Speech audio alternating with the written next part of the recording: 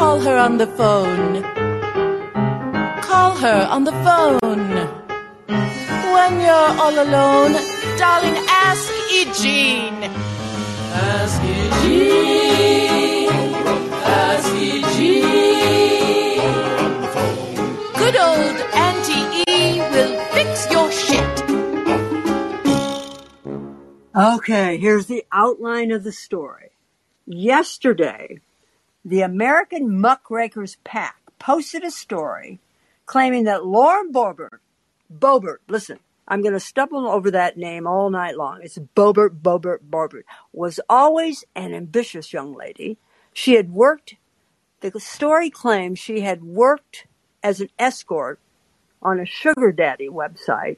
The website was Sugar Daddy Meet, and had at least 2 abortions, one of which was related to her sugar baby work. Now, Muckrakers name the clinics in which she terminated her pregnancies, and that's just the beginning of the tale. The allegations go on to say that our crazy cowgirl was paid by a Koch family member for a romp in the begonias, and afterwards, or sometimes later, it's not quite clear, she was introduced by this family member to Ted Cruz, who encouraged this young minx without a high school education to run for the U.S. Congress.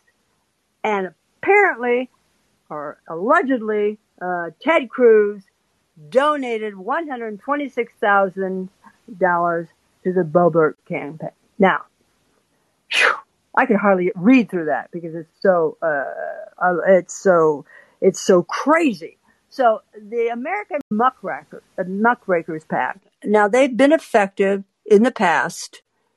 They were the investigators who found and posted the lascivious, delicious Madison Cawthorn videos that were so helpful in bringing him down and not and helping him lose his second term in Congress, and thank God for that. But as an American citizen, I am profoundly, if you can't tell, intensely, powerfully skeptical of these Boebert allegations. To me, they read like a hit job, and many liberals. However, if you were on Twitter anytime today or yesterday, they drank them down like mother's milk. Here's Joe from Jersey, who I adore. And Joe said, look, I got nothing against sex workers, but I don't care how much you pay me. There's no fucking way I'm going to fuck Ted Cruz.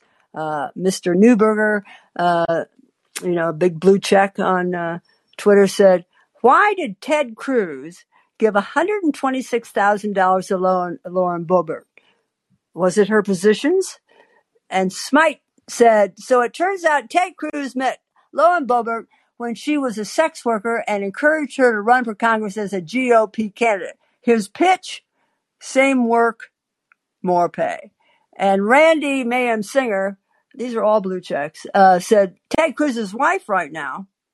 Wait, I could have gotten paid for having sex with him?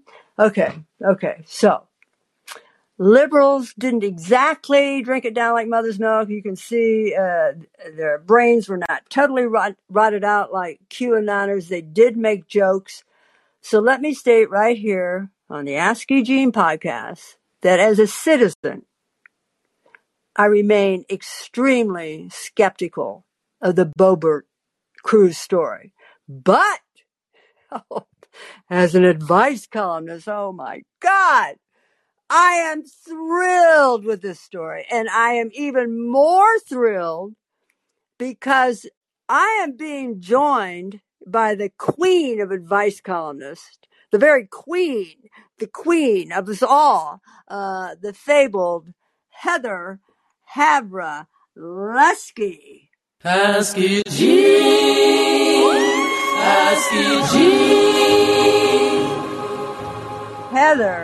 Heather is the adored, the doted on, the darling, the goddamn revered advice columnist Ask Polly, which you all have read for years in New York Magazine, and which is now you're reading it on Substack.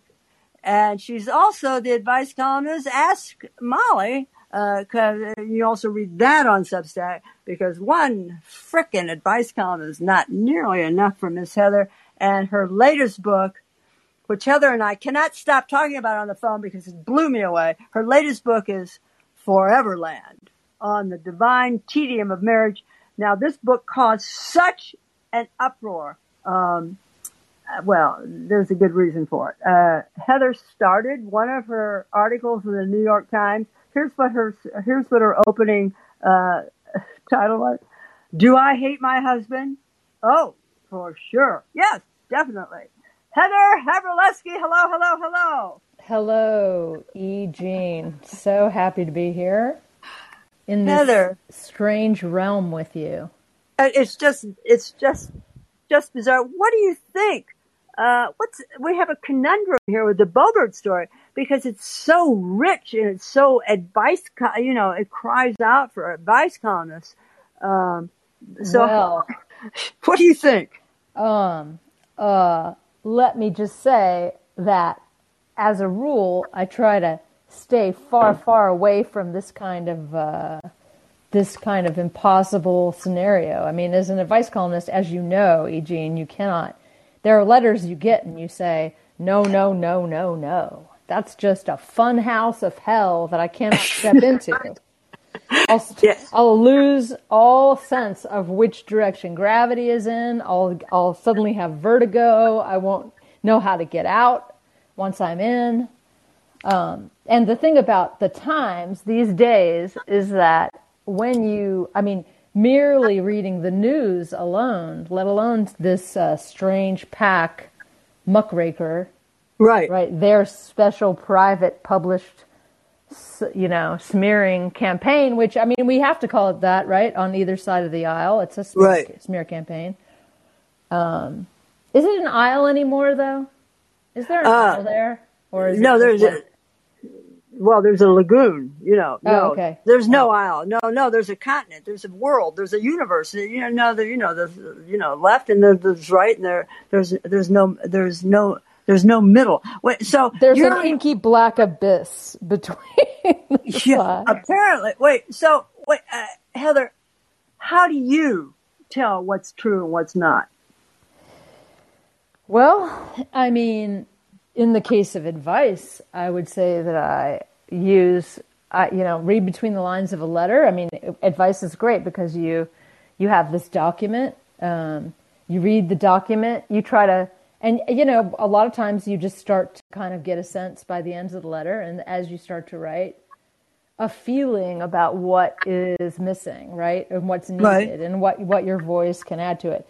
The problem with reading about Lauren Boebert is, it's just all you can see is just things that are missing. She believes the election was stolen. Right. Yeah. She voted to overturn its results. She supported the rioters who stormed the Capitol. She opposes masking. She dislikes vaccines. She opposes green energy, abortion, sex education, and non-heterosexual marriage. And she has this, I've done my job. I've considered my job over the past year to be avoiding information about these types of people. I know. The less I know, the better. But so is this a tale of comeuppance? What is going on? Why is it so?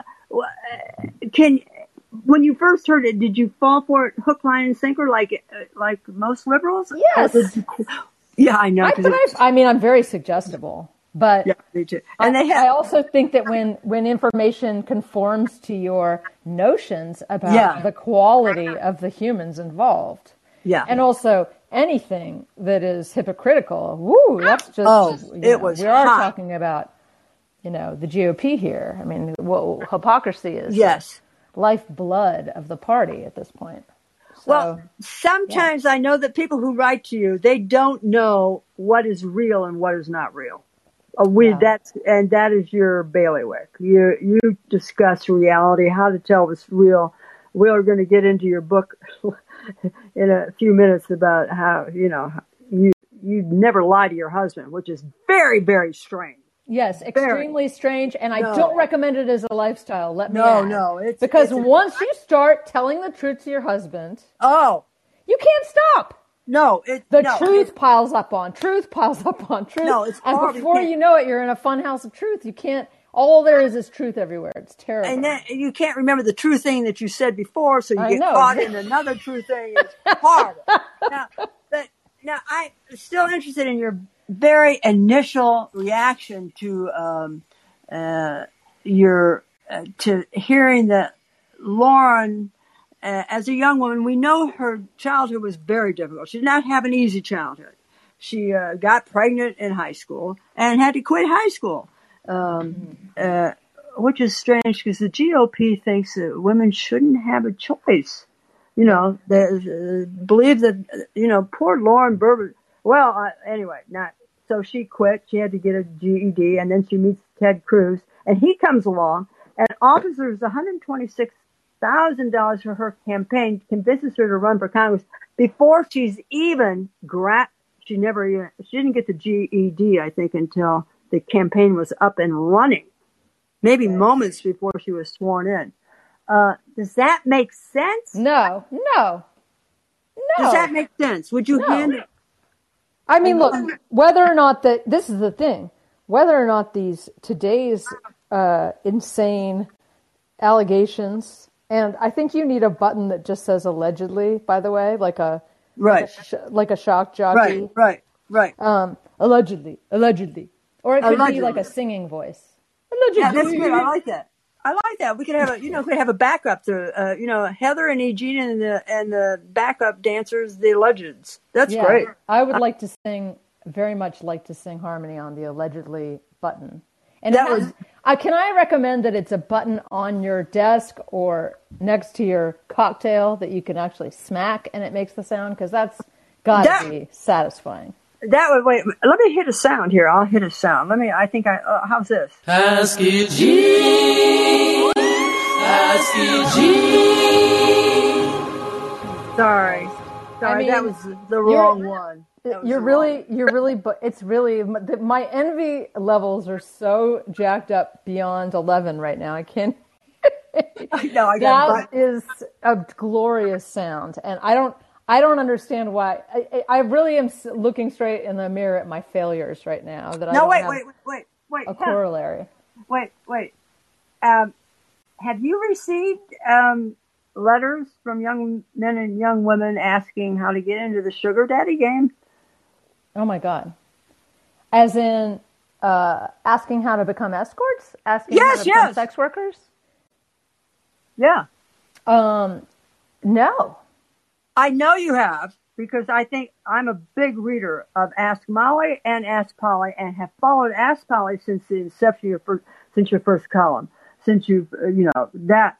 And do I remember a letter of women writing to you about their husbands visiting escorts? What do I remember?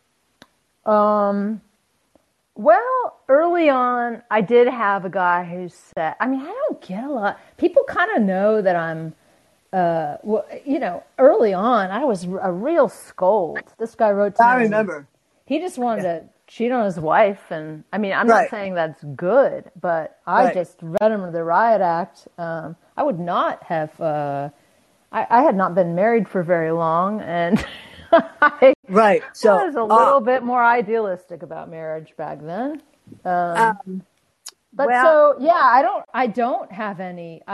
don't feel that the thing is, people would never go to me for that kind of advice, because I'm just so, I'm very much the inner world, emotional, if you want 5,000 words on your inner, of guesses on your inner emotional world, which amazingly enough, a lot of people do. I'm the one, but you are the one.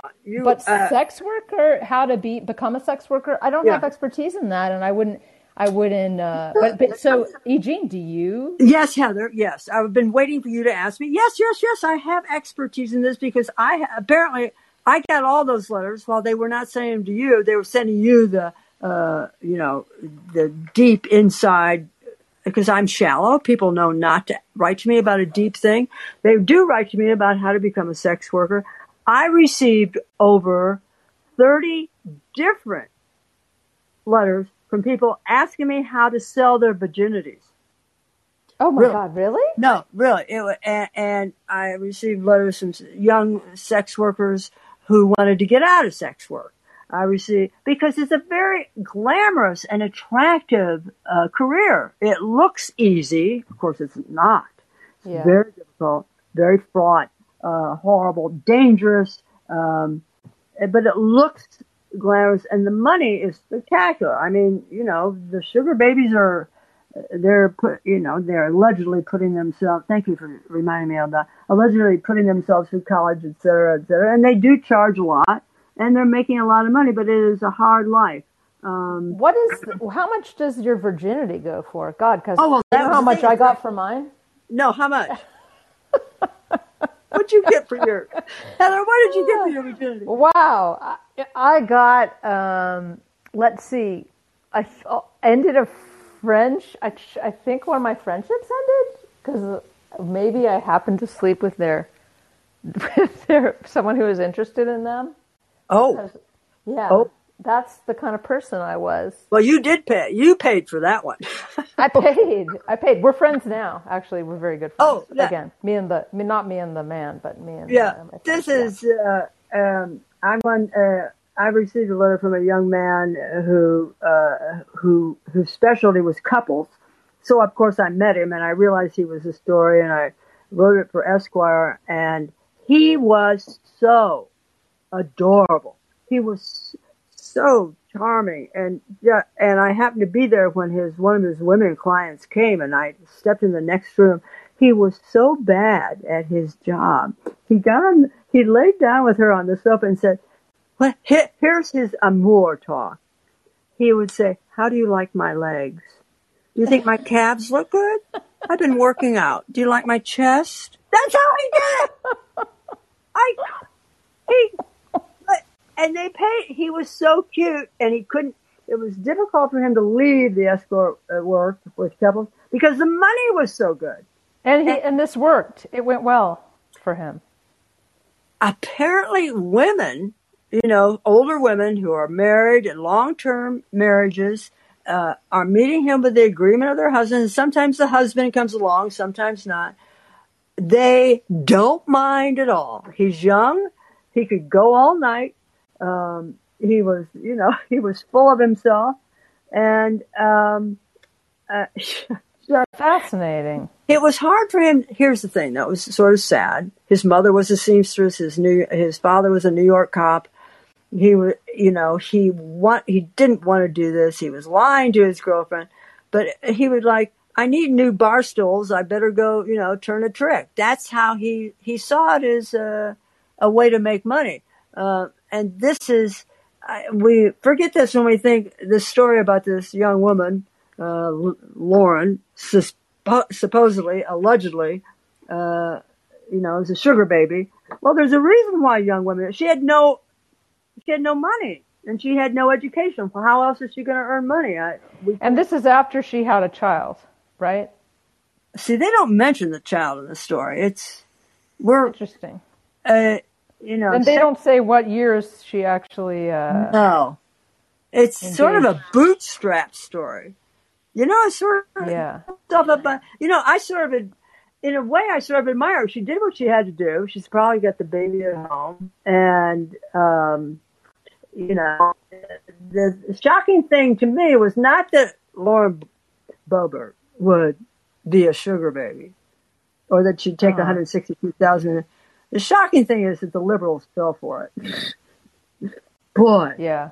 Did you, that. Well, I mean, we are all attracted to the kind of story that reinforces our pre-existing notions about the just depravity of what we're looking at.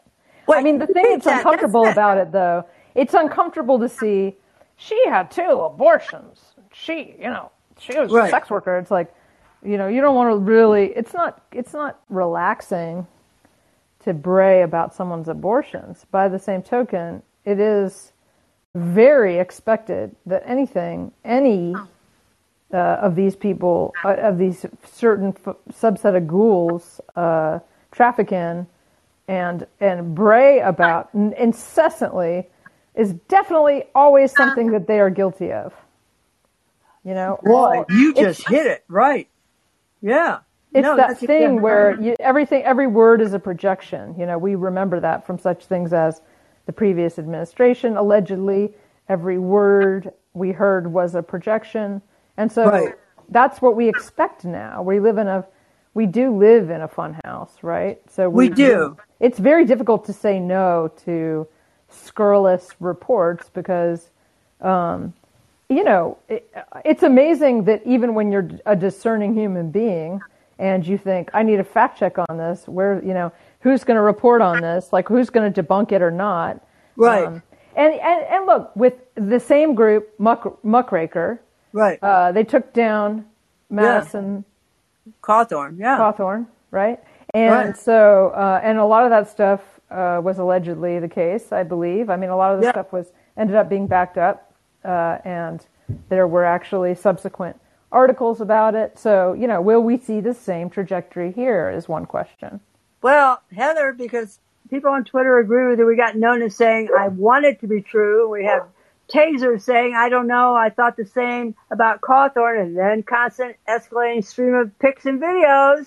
And then Bill says they invited her to sue them if any of it is live. When they took Cawthorn down, he admitted to everything they put out there, so there's some credibility. Let's see what happens. There's more to come. Well, what you said earlier about if it's to your advantage, if it's to our advantage to believe it, we'll believe it. Yeah. Right? Yeah. Doesn't that explain the GOP stance on the big lie that Trump won? It's to their advantage to believe it. Yeah, but, you know, that strains credulity even more. And obviously the little offshoots of that, the sort of conspiratorial. Right. I mean, whatever. It's just, what do you even do? It just feels, I mean, you know, nothing is worse than trying to figure out what's true these days. It's the absolute worst. And the fact that we can't, I mean, every single person owes it to themselves to subscribe to at least 3 newspapers if they can afford it. I mean, we all need, of course, the essential newsletters of E. Jean and Heather Aberleski. Yes, we do. Yes, we do. But after those are funded, it's so important to, you know, whether you agree with every word in the big newspapers or not, these people are reporting, doing extremely important work. They are professionals who know how to vet these kinds of allegations, and we rely on them to do that work. And then you have great people like Judd, I don't know how to pronounce his last name, Judd Legum. Yeah. Boy, is he Love good. him. Yeah. He's, there are many Substacks where they go out and they do the deep, digging, unlike you and I who get on the phone and discuss our dogs. Really. When do we get to the dog segment? Damn it. You know, this is an important story. We discussed the story, you know, well, Chris Hayes, we all, you know, the MSNBC anchor has weighed in, and he says, just generally a good rule to be skeptical of completely unsourced, lurid allegations, even if they're on a letterhead. So can I say this, though? Can I just add this one word of skepticism? Please. Might I interject? Please. I do. Okay, so I just said pay journalists, support journalists. Absolutely, I believe that. I agree with it.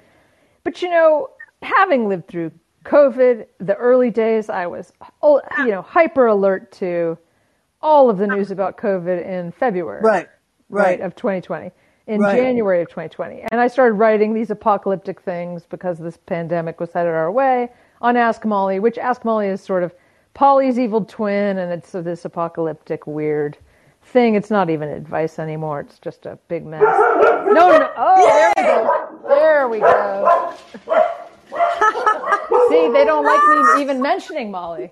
No, my dog is barking at fake knowledge. Listen, I love it. They don't even want to hear me mention it. Can you bring them upstairs? I'm going to have these. That's hilarious. Now, Did they set off your dog? Yeah, my dog is barking now because you just said the word skepticism. What word did you? Evil. I believe I mentioned evil. Well, you were hot on the trail. Go ahead. COVID. They're very moralistic, these dogs. What was I saying? Let's see. Yeah, you said your skepticism about COVID. Oh yeah, COVID. That's right. Well, you track COVID, and you're seeing these early reports that it may be airborne in February, and early reports that it's incredibly contagious in February. And then there's the gaggle of journalists online who are saying, no one, we don't know that. That's not, that's not, we don't think that. And I mean, a little bit of intuition is actually a powerful tool. I mean, I'm not saying that everyone should go. I definitely personally refrain from diving right into the latest thing anymore the way I did when COVID was starting. I just was retweeting every single thing I found because I thought it was fascinating. But I do think that there's a way that, if you have a brain that you're applying to the information that's passing in front of your eyeballs, right? Something like this about Boebert, it's not. The problem is that you have to sit in dark rooms and say to each other, "Yeah, I think this was probably going to end up being true." And with COVID, it had high stakes. It was a high stakes thing to say, "Well, I think it's airborne." I mean, I was buying masks and I was like prepping, in February because I was like, I had DuPont. This is so embarrassing. I had those. I was watching the news from China. I had those hazmat suits. Dude, so did I. I believe it. No. So did I. I brought in. No, Heather, you're right. See, but this hit the same trigger as the COVID thing with many people, not the whole population, but because it hit her. Boebert has spunk. We all know that. Mm-hmm. So everything that was written about could be true. It's her personality, her spunk, her gun toting. She'll do anything. She'll say anything. She stood up in in Biden's address. Remember when he was addressing the nation and she yelled at him and, she'll do anything. So this fit with our beliefs. And what we have to stake is getting her out of the U.S. Congress. We don't need any more people who believe that Trump won the 2020 election. So it's not as important as COVID, but again, with democracy being in a life or death state right now. Oh yeah, sure. That's why it's feeding into our fears. That this one little, gun-toting moron, Jesus, would, it just seemed true, and that Ted Cruz of all people would give, but of course that's on the record because she reported it. So that's right, $76,000. So that makes. I mean, how does it make sense, right? No sense. How does that up? I mean, I'm not saying there's a Russian plane with Putin on it parked in, Lauren Boebert's garage at this time, but it just, how do you even make sense of, I think I'll encourage this young lady. Right. Who Putin's plane. I just got your joke about Putin's plane being in a garage. It's like, who I would encourage to remain some variety of Handmaid's Tale, subhuman half person, to quote Elizabeth Spears. Even though I, endorse women being kept at a level of chattel with total control over their bodies being held by the state. Right. I still want her to be a representative of the government of the United States. How does that add up? You can't see. You can't add it up. You can't, because your brain will go haywire. It's foobar, foobar from start to finish. It's foobar. Heather. It's the smart people who are in this club, this ghoul club, right, are just must be just so cynical, well, and manipulative and strange, and just to be using this sort of sad lowest common denominator as kind of like a lackeys for their pathetic agenda. I don't know.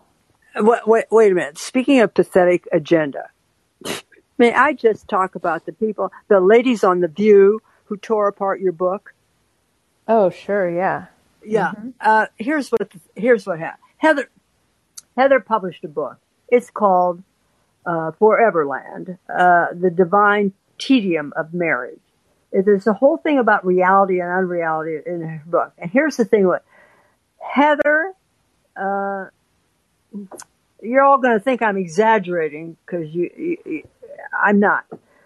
The only other book that is better about marriage than this book is Anna Karenina by Count Leo Tolstoy. Heather gets that is false. I want to contest that. That is freaking true. I said it. That's what I think, because you actually get into a marriage just like Tolstoy did. I admit that he's a little bit better at you on describing the scenes where you fall to the floor in tears. He does that better than you. Allegedly, he does that better. Allegedly. Yeah, allegedly he does it. But here's what you did. Your whole book is about telling, not your whole book is hilarious. And they all missed how funny it was. But anyway, your thing is about telling the truth. So these lovely ladies on The View didn't get the fact.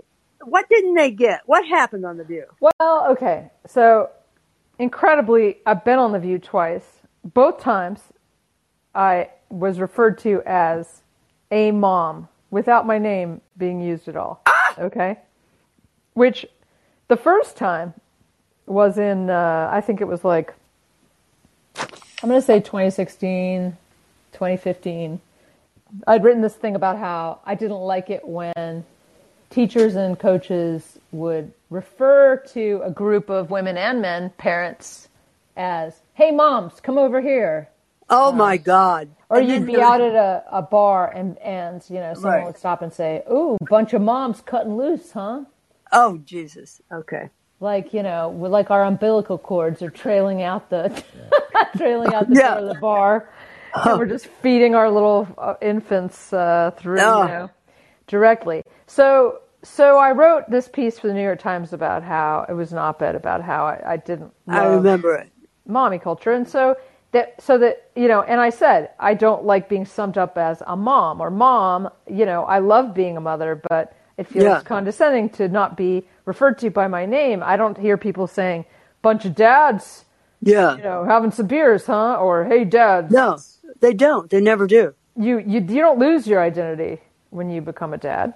So anyway, I wrote this piece. The View said, what started the segment started with Whoopi Goldberg saying, and so this mom says she doesn't want to be called mom.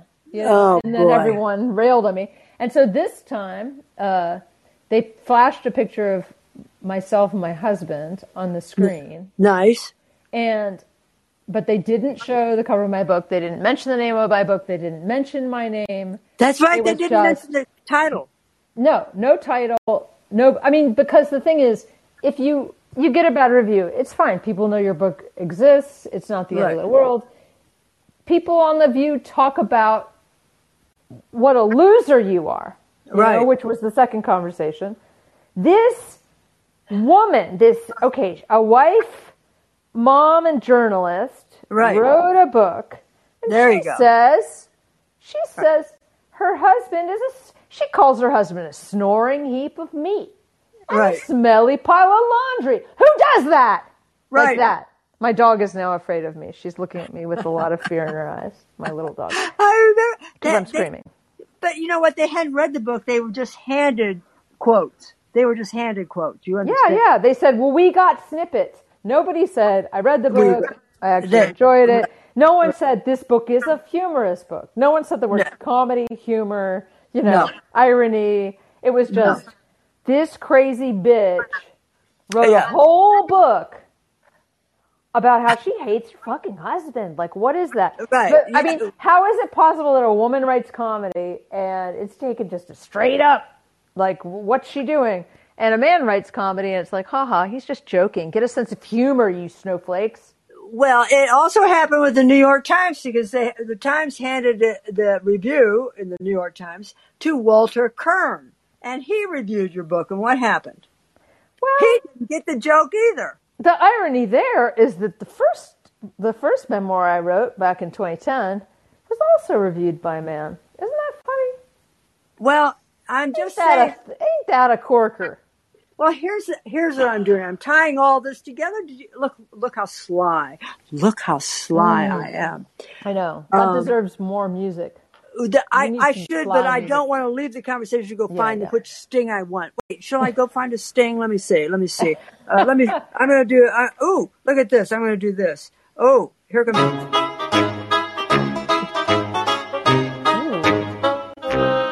So I'm tying all this together, Heather, because you were maligned by very intelligent people. And what's happening with Lauren Boebert, it's the dream. Is it's the same process, I'm just saying. Right. Received, you see how smart I am? Do you see how I turn this? You see how I turn this?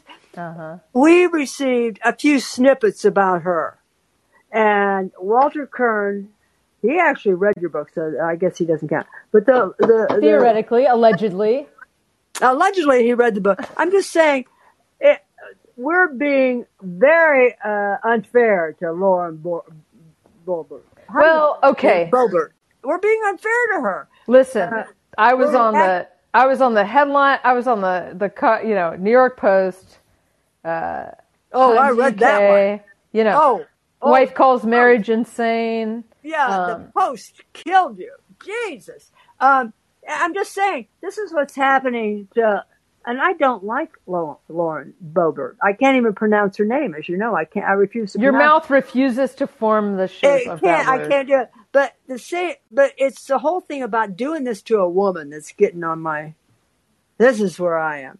We're doing this to a woman. And of course they hit him on the sex thing and they hit you on the dirty pile of laundry. Oh, she didn't like that. Is that big or olive? I think she thought you were calling me dirty. Oh, dirty girl.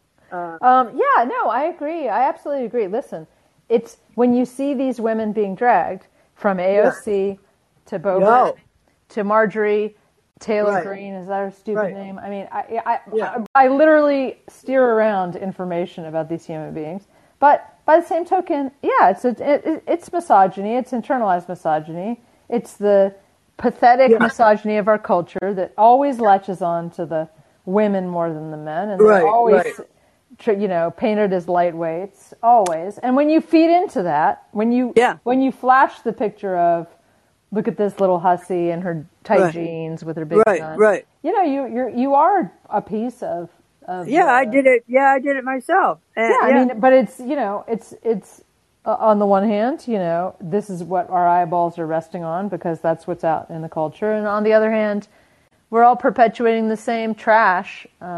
Right. And yet, whatever it's an interesting time. Are we supposed to be?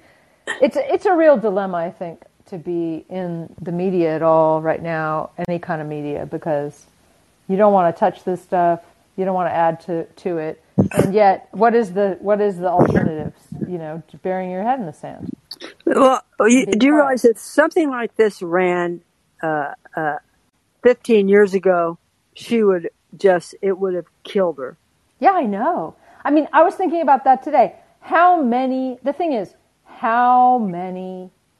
crises and scandals can just get packed into one day on top of the mass shooting, on top of the war, on top of the bad COVID news, on top of, it's just too much. And how much can you endure? I mean, not to state the obvious, which I am doing.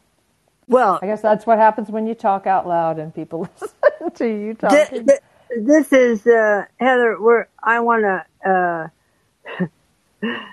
I got very depressed there for a minute listening to what we're facing. So I want you to cheer us all up. Oh. And I want you to do us an honor, Heather. Do us the honor of reading from your book. And here's why I'm asking you. It turns out that Amy Dickinson, who is in 200 newspapers and has 20 million readers, Amy Dickinson is Ask Amy. Amy Dickinson was a cheerleader. It turns out that Cheryl Strayed, who I guess Heather and I would call her the Empress of advice columnists. She's the Empress. She's Dear Sugar. Cheryl Strayed was a cheerleader. It turns out that Heather Havrilesky was a cheerleader. Penny Jean was a cheerleader. There's something about advice columnists, which I guess it's our job to pick people up and tell them they can go on, right? That's what we do, right? I think it's a little bit of like, I think we all have a vainglorious helper gene. Oh, listen, this is what, I hate to tell you what you did, Heather. I just thought being a cheerleader was cool because you're out in front of people being the most popular. Exactly. No. That is exactly, yes. But you pointed out, no, it means you're on the sidelines cheering somebody else on. I thought, I know, it's so demeaning. It stopped me in my tracks. I've been cheering on men this whole time. That's what I was doing. That's Oh my God. Well, sure. That's the narrative they want you to believe. But the real truth is you're controlling their brains with your hotness. Oh, everybody's brains with your incredible scorching hotness. That's true. Particularly if you start to do cartwheels and don't wear any cheerleading tights. Yes. You know what? Yeah. Forget those. What were those called? Those little, like you'd wear underwear and then you'd wear like your kind of like polyester briefy thing. Yeah. And mine were bright green in high school and bright red in college. What were yours? I think mine were like ultra blue, and I had a red, white, and blue uniform. That was in high school. And then in junior high, I had like kind of we would call it Carolina blue. It was like light blue. Junior high, which is middle school, which is actually mentioned in this. Yeah, and that's why I have gone through your book again, because I've read every single word. It is underlined so much, but I decided I wanted to ask you to read this because this is this show is a little depressing how the world, slightly depressing about how we're all picking on this one. She's a horrible person. I admit she's a moron. She's a bad person. She believes, that Trump, should be president, and she's against women's rights, and she believes that everybody should be armed, and she's a horrible person. But it's upsetting to see a woman maligned like this, and everybody falling for the story. So, I'm asking you to cheer us all up by reading your chapter in Foreverland and it's the title of the chapter it's chapter 14, and the title is Cheer. Heather, take it away. Would you like me to read the entire chapter? Would you want to just call it when you? Well, it's not that long. Okay, it's pretty short. It's true. It's actually the shortest chapter in the book. Yeah, that's true. Okay, go for it. Okay. Cheer. I am eating a giant bowl of mashed potatoes covered in melted cheese, and that's normal. It's normal to take 5 pounds of leftover mashed potatoes from your fridge, grate a pound of cheese on top, microwave it, and then sit on the couch and eat it while staring blankly at the wall. This is how adult human beings eat lunch. My daughter is trying out for cheerleading this week. They call it cheer now, but it's just as bone-chilling as it was when I did it back in junior high school, which they now call middle school. Back then, I was high-strung and geeky, which they now call anxious and socially awkward. I love it. I wanted to make cheerleading so I could be somebody. While I eat 6 pounds of food for lunch, which they used to call binge eating, but they now call self-care. Yes! I'm wondering if this is what my daughter wants, too. My daughter didn't sweat much back in elementary school. She effortlessly made lots of ordinary, lovable elementary school friends. But 7th grade is different. You show up to middle school and your entire group of friends might be judged as uncool by some other giant group of friends from an ever so slightly more sophisticated segment of your deeply idiotic suburb. You go to places like Starbucks or the fucking drugstore next to the Starbucks. This is where they hang out now instead of the Orange Julius at the mall. And even your closest friends are trying to ditch you. And you are also trying to ditch some of your other friends. Everyone is trying to win or outbeat the rest, as the grammatically challenged middle school cheerleaders put it in one of their cheers. By the way, outbeat, I guess, is a... Yeah, you use that. You use that phrase in this chapter. I love it. Outbeat is a real word, apparently, now. I think that's one of those dumb words that shouldn't be a word. Okay. Junior high is all about ditching and getting ditched, I tell my daughter and her friend, trying to make the brutal realities of 7th grade Heather. sound faintly sporting instead of torture. Good work, Heather. Yeah, I'm so good at this. Even though I called middle school the wrong name again, they nod vigorously, so I throw in some wisdom about being who you are, where you are. I'm an advice columnist. I'm good at this. Their eyes go dead. I wander off in search of a stiff drink, which is normal. It's normal to drink when you're 48 years old and you're looking a little grizzled, but you still want to look beautiful. Magically, implausibly beautiful. Possibly because you've always been attracted to the impossible. Right. Some mornings I look in the mirror and I see Keith Richards. Other mornings I am Burgess Meredith. That's kind of an ancient reference. I put moisturizer on Burgess Meredith's face anyway, as if I can transform him into a dewy nymph. I almost savor the despair of this moment, of wanting something so shallow and so out of reach. Being in 7th grade isn't so different. You hate it, but you also love it a tiny bit for the same reasons you hate it. The drama, the suffering, the competition. But you want to love it more. You want to be the one who's standing in the front, shouting something and looking cute doing it. You want to outbeat the rest. Right. When I was in 7th grade, I had no dance or gymnastics experience, but I wanted the impossible, and so did my best friend. Every day after tryouts, we practiced our cheers and our jumps and yelled at each other. No broken wrists. That looks sloppy. Start over. Right. When we checked the list after school, we saw we made the team. Just 8 slots available to 60 girls. We screamed and jumped up and down for a long time. We knew that becoming cheerleaders would change everything. We would still be geeks, sure, but we would be visible geeks. Yeah. People would hate us for no reason. That's what we wanted. That is a normal thing to want at that age. Woo, woo, uh-oh. Hatred. Your dog doesn't like hatred. Now that I'm older and I've been hated for all kinds of reasons, I find cheerleading sexist and futile.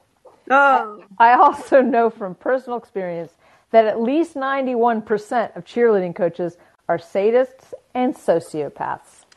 Oh. That's just a wild guess, but it feels, this is actually very apropos, isn't it? Yeah. That's just a wild guess, but it feels statistically bulletproof inside of my head, where I spend most of my time these days. I'm middle-aged, so I have all kinds of baseless and unfair opinions, which people used to call being fucking delusional, but now refer to as honoring your truth. When you wake up in the morning looking like Dumbledore, what else do you have, really? You treasure your petty grievances and sweeping generalizations. Read it, girl. You hug them close. Yes.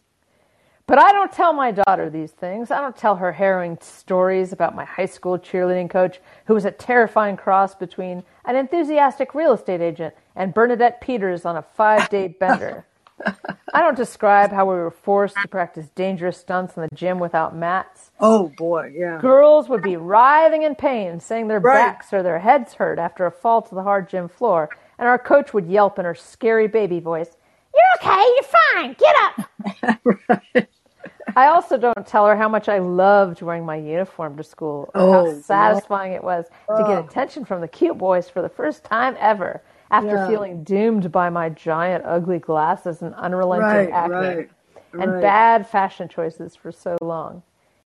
Outbeating the rest feels pretty goddamn great, I never say to her. Yes. I strongly recommend it. Yeah, oh, Jesus. I am being discreet, which is unusual for me. I want to help my daughter make the team. But I also feel like I should have prevented her from landing here in this stupid predicament in our stupid suburb. Her dance is set to a hip-hop mix that begins with the words, "My left stroke just went viral," from Humble by Kendrick Lamar. Great song. Excellent song. But then it segues into a bad pastiche of watered-down beats that aren't nearly as good as that song. In spite of my misgivings, I am already yelling, "No broken wrist. That looks sloppy. Start over." After a few rounds of this, she's crying. I'm making cheerleading seem impossible. I am the worst kind of mother. A bossy, shallow cartoon. Yeah.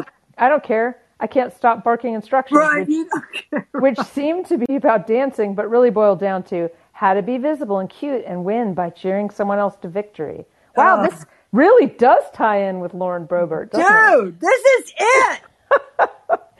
Talk about synchronicity, Jesus. Really? Do I really want to keep reading? Do you want me to read it? Yes, It goes on and on. Okay. Let's see. I never in a million years thought I would end up here. Be humble, bitch. Sit down, Kendrick Lamar whispers inside my brain. My daughter says she'll freak out if she doesn't make the team. This is normal, I think, but my pulse rate goes up anyway. I tell her she should try on the despair of not making cheerleading right now and maybe even cry about it so she's prepared when she sees the list at school and she's not on it. This is terrible advice. Advice so shitty that only a professional advice columnist would give it. I feel like you don't... I kind of forgot about this chapter. I feel like you don't think I'm even going to make it, she yells at me. She hates me right now. I hate myself too. All very normal and developmentally appropriate for everyone involved. It's true that I feel like she might not make cheerleading. For the same reason, I feel like I might get crushed by a mile-wide meteor at any second. Yeah. I've always expected the worst. It's a way of life. I want her to mimic my mindset the way I mimicked my mother's. That way no one wants something impossible they can't have. That way no one is ever disappointed. Wow, this is just so my El Guapo at 100%. Oh, boy. That way everyone aims low and no one cares too much about something that's out of their control. Wow. That way no one cries their eyes out when they read the list after school on Friday. My friend is a counselor at the school and says it's like the end of the world every year. Hallways filled with sobbing girls. They have a nickname for that day. Dias Dolorum or something like that. Oh, Jesus. I might have made that up too. When you're middle-aged, it's normal to make shit up. It's normal to be cynical about things you used to care about way too much, and it's normal to find yourself seduced by those same things, out of the blue, in spite of your best intentions. Right. It's also normal to aim for the impossible while expecting the worst. Yeah. I want my daughter to make cheerleading, and I also don't want her to make it. I want her to pick an activity that's much less sexist and futile, but I also want her to outbeat the rest. Not in spite of the fact that it's absurd and shallow and twisted, but because of it. Contrary to popular wisdom, growing older does not make you less conflicted. In fact, you become more and more conflicted by the second. Yes, that's true. It's true. Yes. You can see all sides of any given thing. It's all stupid bullshit. It's all stupid bullshit, and you want all of it, everything. And you also want none of it. It can all go fuck itself. You are Walter fucking Matthau, and that's delightful in its way. But you also want to be Meryl Streep or Chrissy Teigen or Beyonce instead. And let's be honest, as I grew older, I started to feel more competitive instead of less. I started to want to take more for myself, to indulge myself for change. Maybe I saw it as a market correction to a lifetime of getting less than I needed. Less attention, less approval, less reassurance, less comfort. Adaptive animals learn to comfort themselves. Oh, shut up. Go on. Sometimes that means discovering that you're ravenous for more. Sometimes that means resolving to take whatever you want for a change.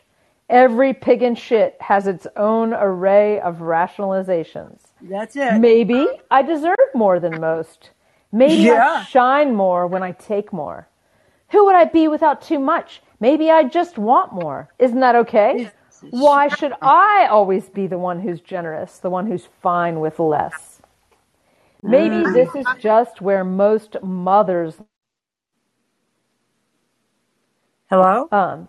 Where did Heather... Sorry, that was a call I got, and I told them to fuck off. Oh, who is interrupting us? Someone from Orlando. Dramatic readings of the 21st century, and somebody's trying to call you? This is horrible. Why is my phone on is one thing. Okay, here we go. I should be on, I don't know, whatever, something. Don't take a call. Okay. Pig and shit. Got it. Maybe this is just where most mothers land after almost a decade of treating self-sacrifice as their first priority in life. I was becoming more selfish and more conflicted the older I got. When you're conflicted, it sets people's nerves on edge, particularly when those people are 11 years old and they've been practicing toe touch jumps for 3 hours straight. Oh, man. That's when you have to watch your step, or you might start spouting some of your baseless and unfair opinions, or airing your petty grievances, the ones you love so dearly. Other people like a tiny bit less. Yeah. What kind of a fucking sadist puts a toe touch in the middle of a cheer for a 11-year-old? Really? I ask you. Really? That's psychotic. Luckily, I am a grown adult who is in full control of her faculties. So after my daughter cries, I tone it the fuck down. I tell her she's doing great. And when she goes to bed, I tell her that I'm pretty sure she'll make the team. She has a kind of luminous quality to her, and she just needs to trust it. My daughter smiles at this. She goes to bed happy. I believe these words when I say them, but as I close her door, I'm filled with a sense of dread. Not because I know what will happen, but because I don't. I hate getting invested in something that feels uncertain, I tell Bill as I pour myself a drink.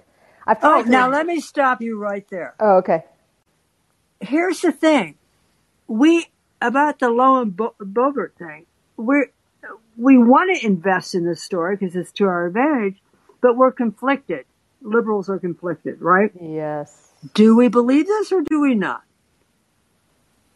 Yeah. We're conflicted. Well, we know it's bullshit, but okay, go on. I just want to... Well, we're always sitting around going, oh, please, oh, please. Okay, please so Bill... be just as bad as it seems. Yeah, right? Okay, exactly. So Bill and you have a drink. Okay. But more synchronicity, more synergy there. Good insertion of synergy. Okay. I've tried to avoid overindulging my children. Adaptive animals learn to comfort themselves, but maybe I was only protecting myself from the perils of caring too much. Well, Bill says, choosing his words carefully, which is an extremely wise move at this particular juncture. It's good that you turned it around.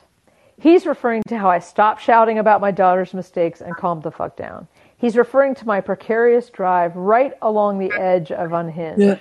We both stare at our hands, and I think about how destabilizing it feels to care so much about someone who is not you, particularly when you care about them even more than you care about yourself, when you want the impossible for them, when you'd happily look like Walter Matthau from now on if it meant that person could feel visible and good and right in their skin, starting now until forever. It feels good to care that much, but it also kind of sucks. When the future is out of your control, caring too much can make you feel like a glutton for punishment. Oh my God, that's like the definition of being a Democrat today on the face of this earth. Okay, but I don't really want to talk about it. So now I'm sitting on the couch wondering if I'm a terrible mother. I wonder if I'll ever say anything right again. That's normal. I love my daughter. I love her much more than I can stand. It hurts sometimes. It's confusing and humbling. That's normal. We're all out of mashed potatoes now. That's the last line, isn't it? Last poetic line of my chapter. That Done was with the mashed potatoes. you know what, Heather? That was a beautiful reading, and I just love that chapter. I love it, and it shows you where we are today. The book is. I got to say, guys, if you ever want to read something almost as good as Leo Tolstoy on the art of marriage, almost as good as Anna Karenina. You know what? My dog just growled when you said almost as good as Tolstoy. Okay, She didn't like that critique. In some spots, better.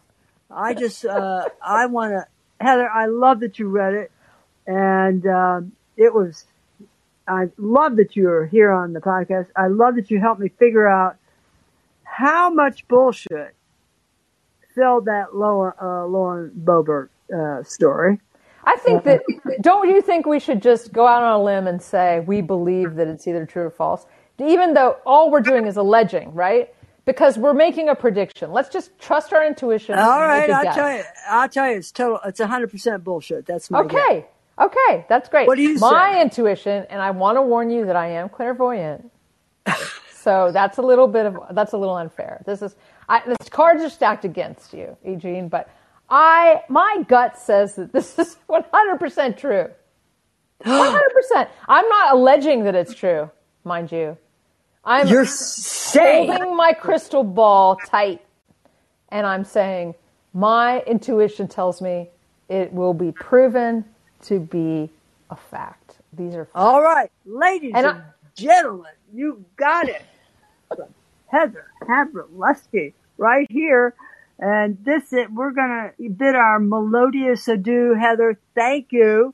Thank you so much for having me. I hope to have you back where we can solve more problems that we know nothing about. Yes.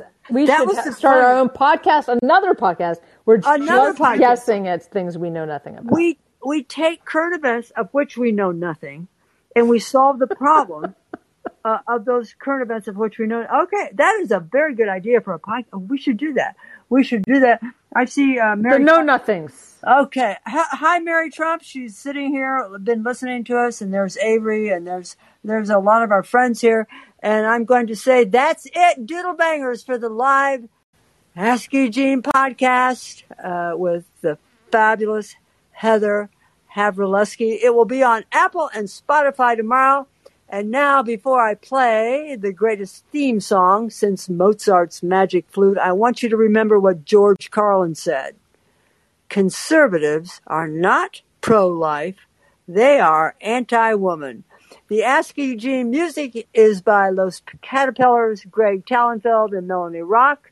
The incidentals are by Little Red Church. Show art by the Rembrandt of his generation, Silent James. Ask Eugene is produced by, are you kidding? Guff is playing the personality of the dog on this podcast. The cat is being played by Vagina T Fireball. Email us your problems at e.gene, Jean, at askeugene.com. e.gene at askeugene.com. Or send me a juicy voicemail, which I may play on the show. I've gotten some juicy voicemails, which unfortunately I cannot play on the show because of various. Well, we don't want to hear about the guy in the silky running shorts. We don't want to hear about that guy. So please send us send us your problem on voicemail 845-682-0881. 845-682-0881. Follow us on Apple Podcasts and on Spotify. And remember what I always say, darling. Faith, love, the fearless. Call her on the phone. Call her on the phone. When you're all alone, just ask Eugene. Call her on the phone. Don't sit there all alone. If you need for me, ask Eugene. Ask Eugene. Good old Auntie E will fix your shit. Call her on the phone. Eugene. Call her on the phone.